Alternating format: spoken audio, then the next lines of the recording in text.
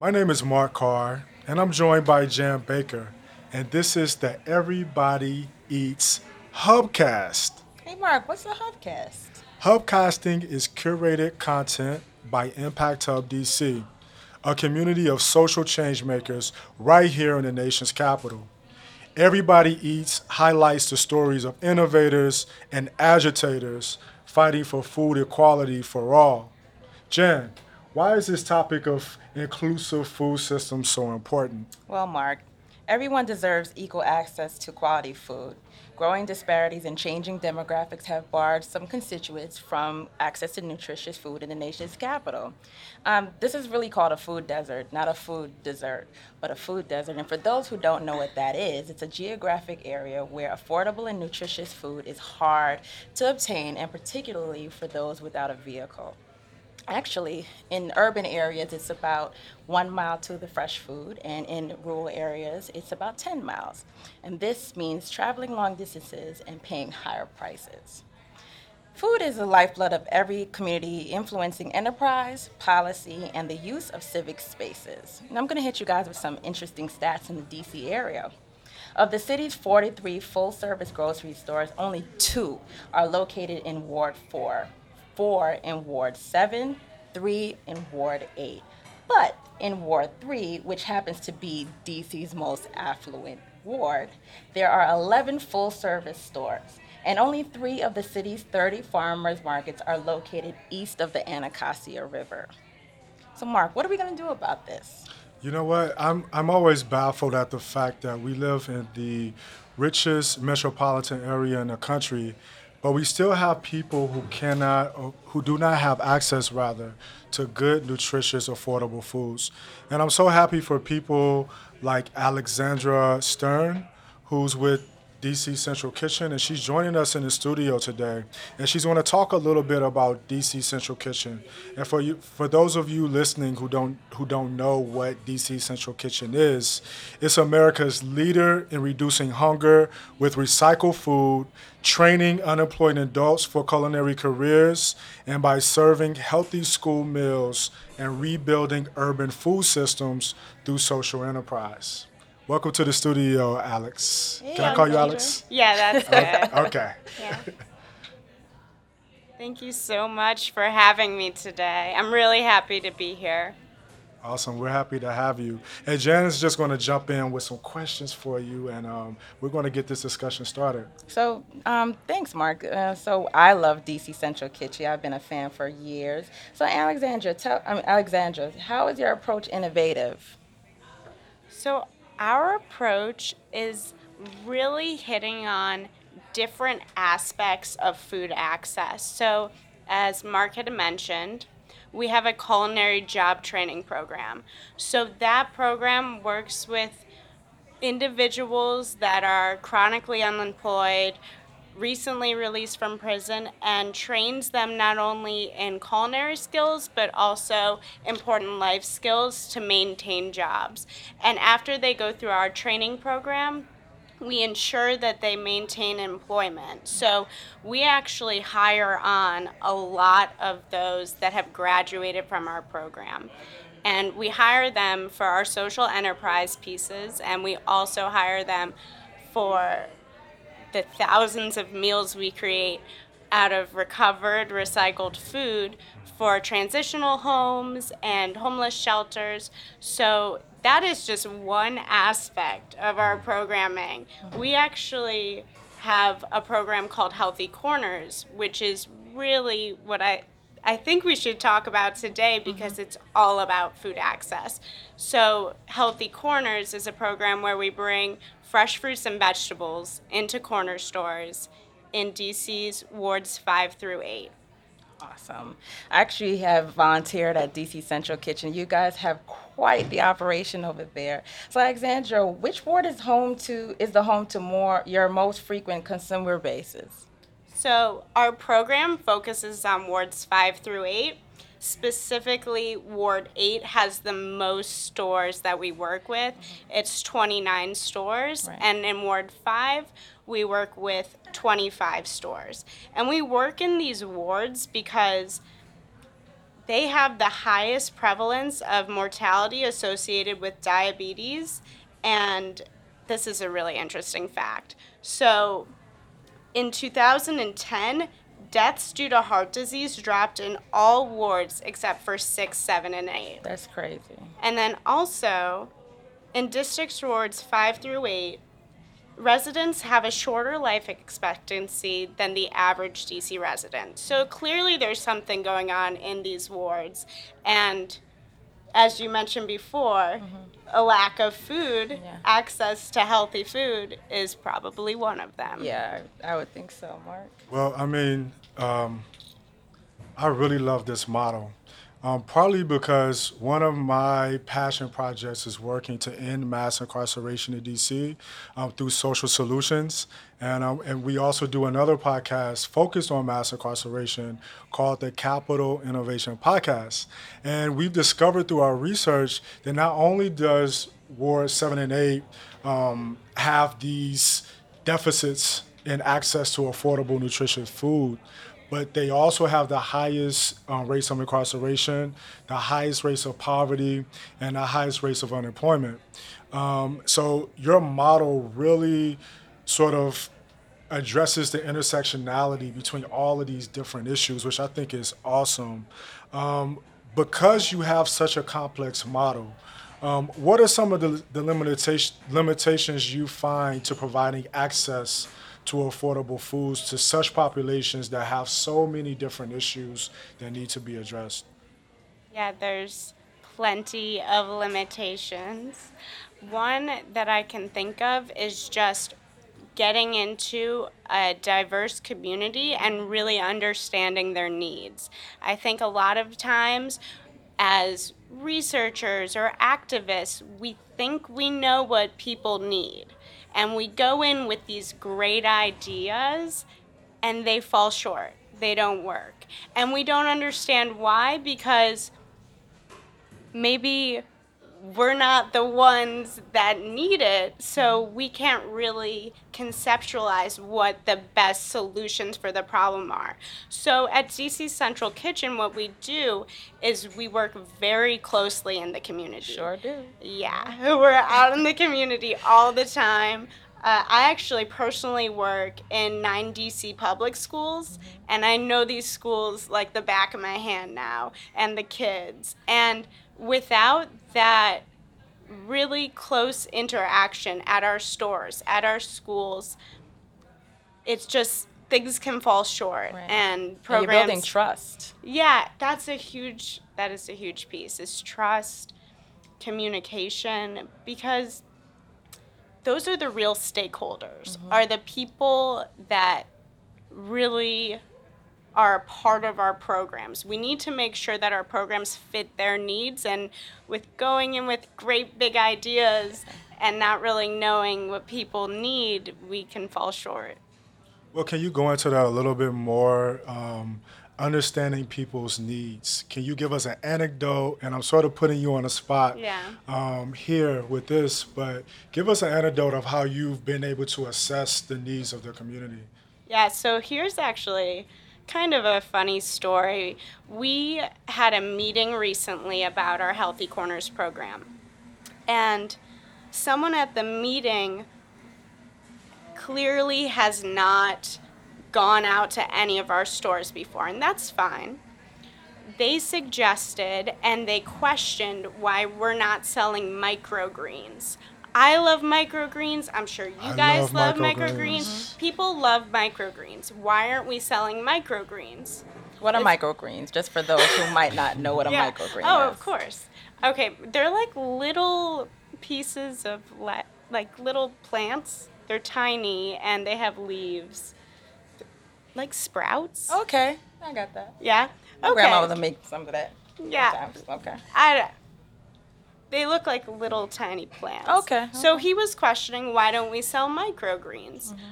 And here's the issue is that I go to these stores all the time. I stand outside and talk to community members. I hand out food that I've made, fruits and vegetables on kebab sticks or kale salads, different things like that to have them try it, engage, talk about their eating habits, things like that.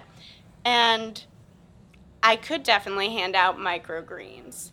That might not work though, because in general, when I stand outside the store, they want to try the food. We have good conversations. However, most often they're going in the store to buy a bag of potato chips, which is also delicious. So I think that this disconnect between activists and leaders in the community and their understanding of what people's needs are needs to be broken down. We need to be in the community more. We need to talk to people more. We need to know them to know what they need. So And you guys do a great job because you have the truck farm. Can you tell me a little bit about oh that? yeah, the truck farm. So that is a wonderful way to get people talking and to really get out in the community. Our truck farm is legitimately a truck with a flatbed filled with dirt. We grow tomatoes, basil, oregano, lettuce. Oh, this was really cool today. My coworker Nola went out to the truck, grabbed a tomato, grabbed some basil. She's like, "Do you want to try?" And we had some tomato basil off the truck today. Nice. It was really delicious. And the purpose of the truck, it's an educational tool. We bring it to libraries, schools, farmers markets, all sorts of places. Awesome. So you're bringing the product to where the people are. Yeah, and we're showing how easy it is to grow produce in DC. So Jan and I were talking earlier about cooking. If you're growing a little bit of basil or some cilantro, you will be much more inclined to cook your meal because, this is my opinion, but fresh herbs take a recipe above and beyond. So. And even if you live in an apartment, like you can grow your herbs in a pot and keep it in the kitchen and you Yeah. can decorate with it. So it's twofold. I mean, Yeah.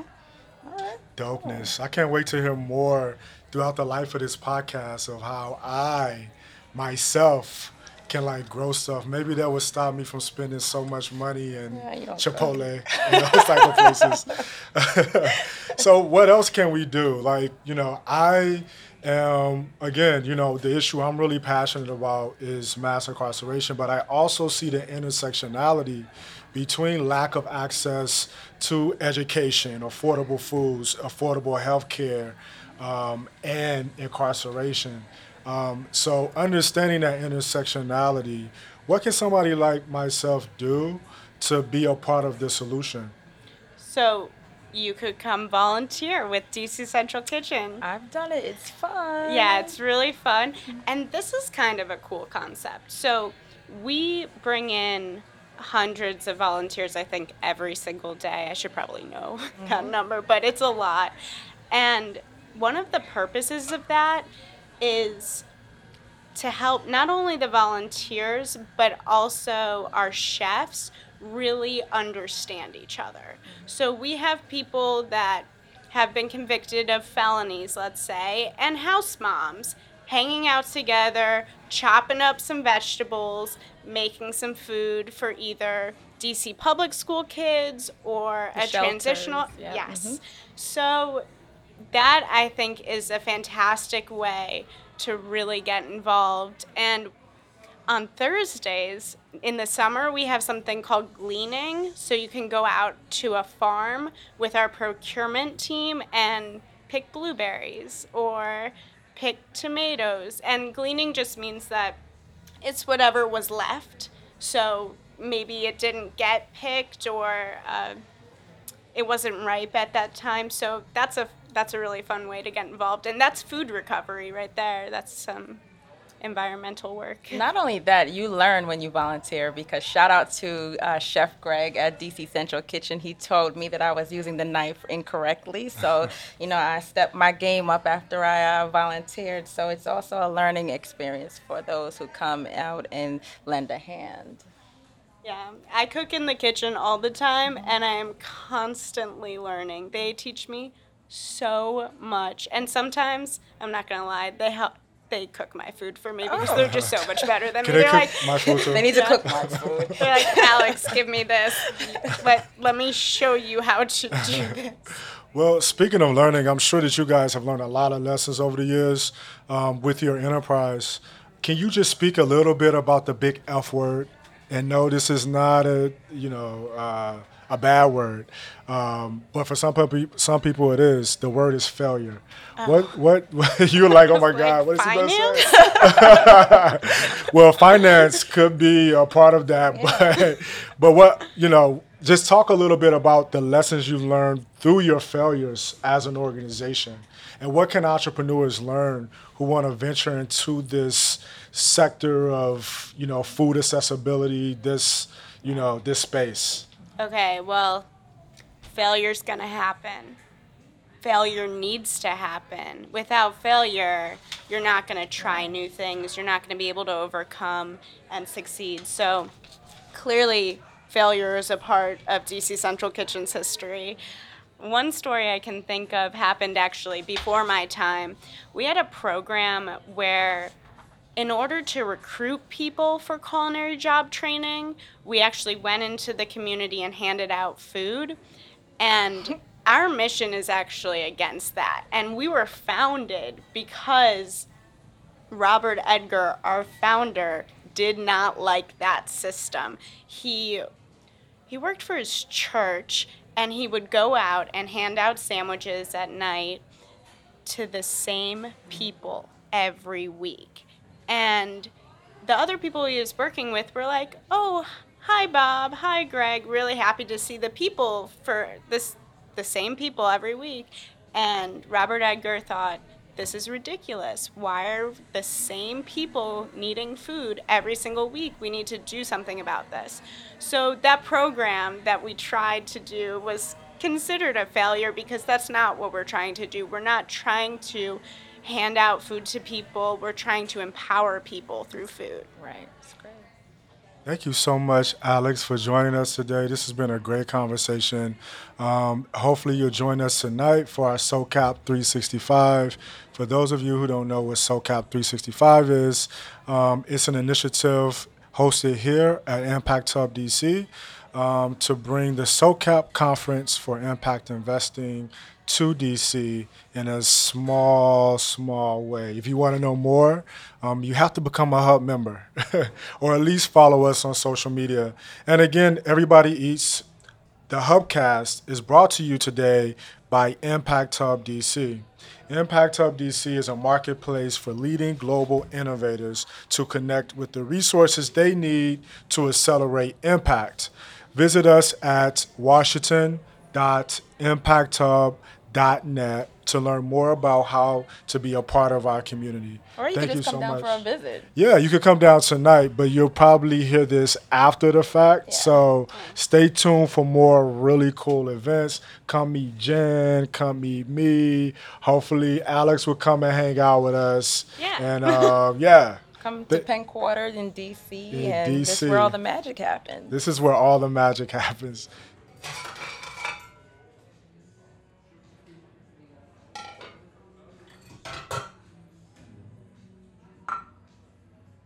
We have Chris Bradshaw in the studio from Dreaming Out Loud, an organization that seeks to create an equitable local food system. And they do a lot of things here in DC, including urban farming, and they also create the market for those who need to access affordable, nutritious foods to get those foods from local farmers. They also are seeking to create a food hub infrastructure to aggregate, store, process, and distribute local food. Chris, what's going on? Man, it's been a busy but a great day. I'm just excited to be here and glad to be talking with y'all. We're excited to have you here, Chris. So my first question is, and I'd like to ask these questions to many social entrepreneurs. From your perspective, define the problem that your organization is seeking to solve. And with that definition, also talk about why access to affordable, nutritious foods is something that you really care about.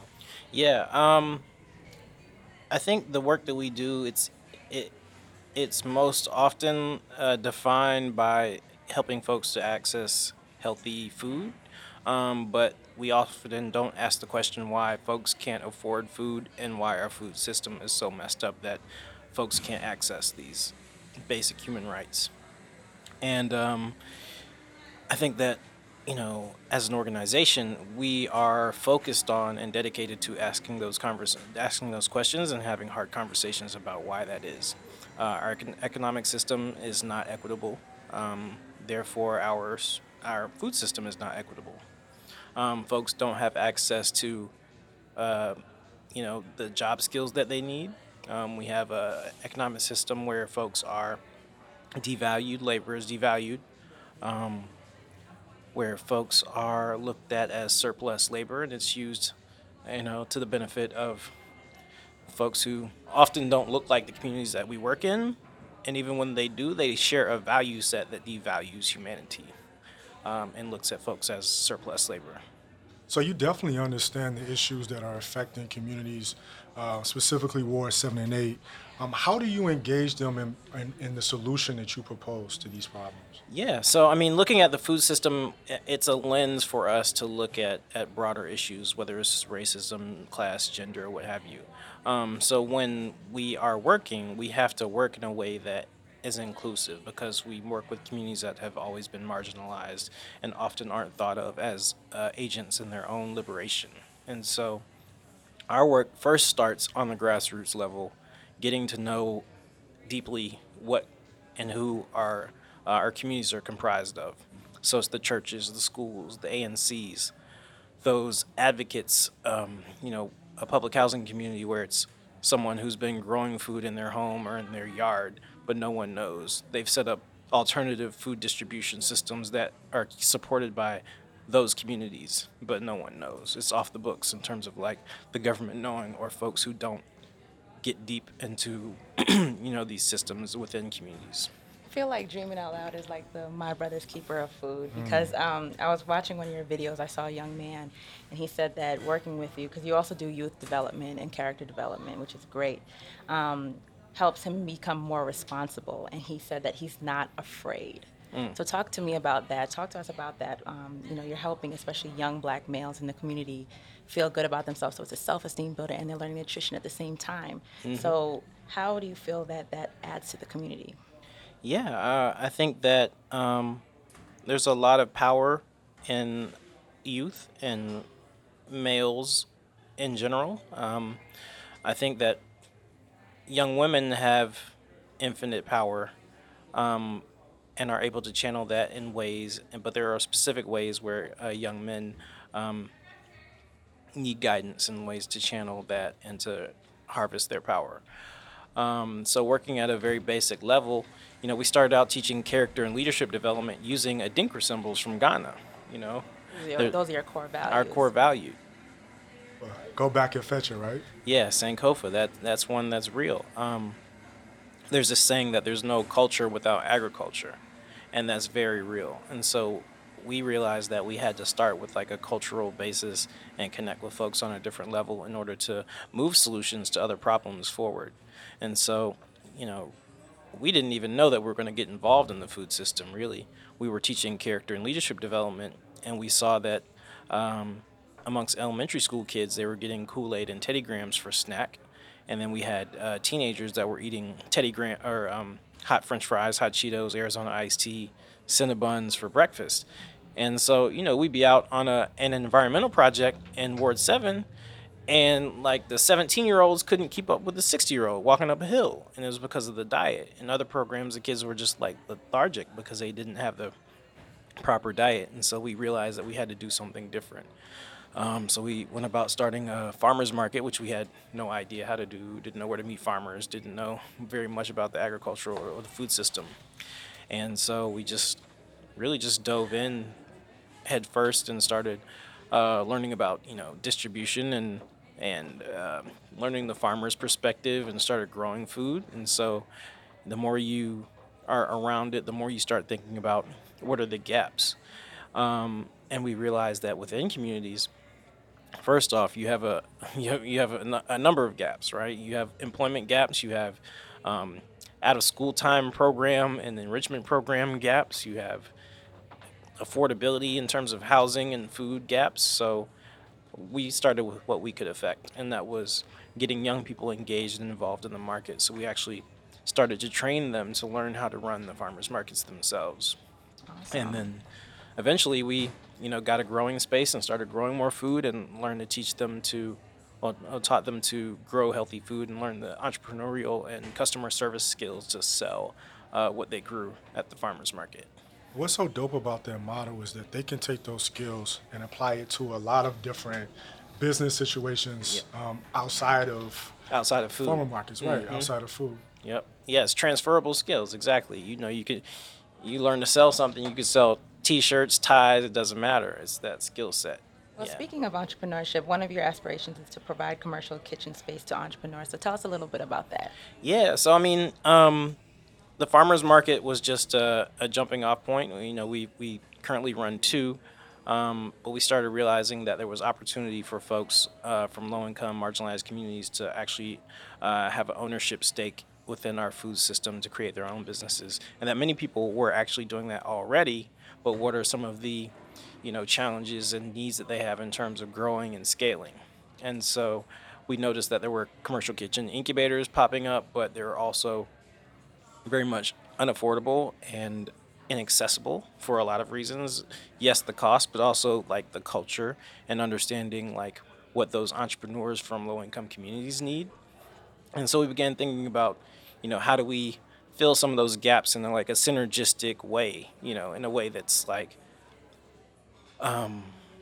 responsive to what folks need on the ground, not just like applying your own whatever you want to do and forcing someone into it. So, you talked about gaps, but when it comes to urban spaces, how can that be used to address food accessibility issues? I know in New York, I'm from New York, and they grow their urban farms, so there's vegetables growing on the top of buildings in Manhattan. So tell me how some of those food accessibility issues can be addressed. Yeah, I mean, in urban spaces, you have challenges and opportunities. It's just how you work to meet them, and you have to work to tailor a model that works for your environment. Um, we grow food, so if you're growing food, there's a lot of things you can do in terms of intensive growing, where you intercrop, growing certain crops together using vertical spaces. Um, but again, speaking to like accessibility, there's all these new technologies and new expensive and very flashy systems. People are growing hydroponic microgreens in shipping containers and What? things like that. It's like, Can you define that for us novices? yeah, so hydroponics is a technique where you grow food without soil. You just use water, but uses a nutrient A solution. chia pet? Basically, it's like it's like a chia pet. Yeah, okay. And I find it Yeah. very interesting. I lived for 2 years in Ghana, and oddly enough, I met an African American man from DC who was in Ghana growing tomatoes in that way. And the problem he was trying to solve is that in Ghana they have a dry season, they have a rainy season.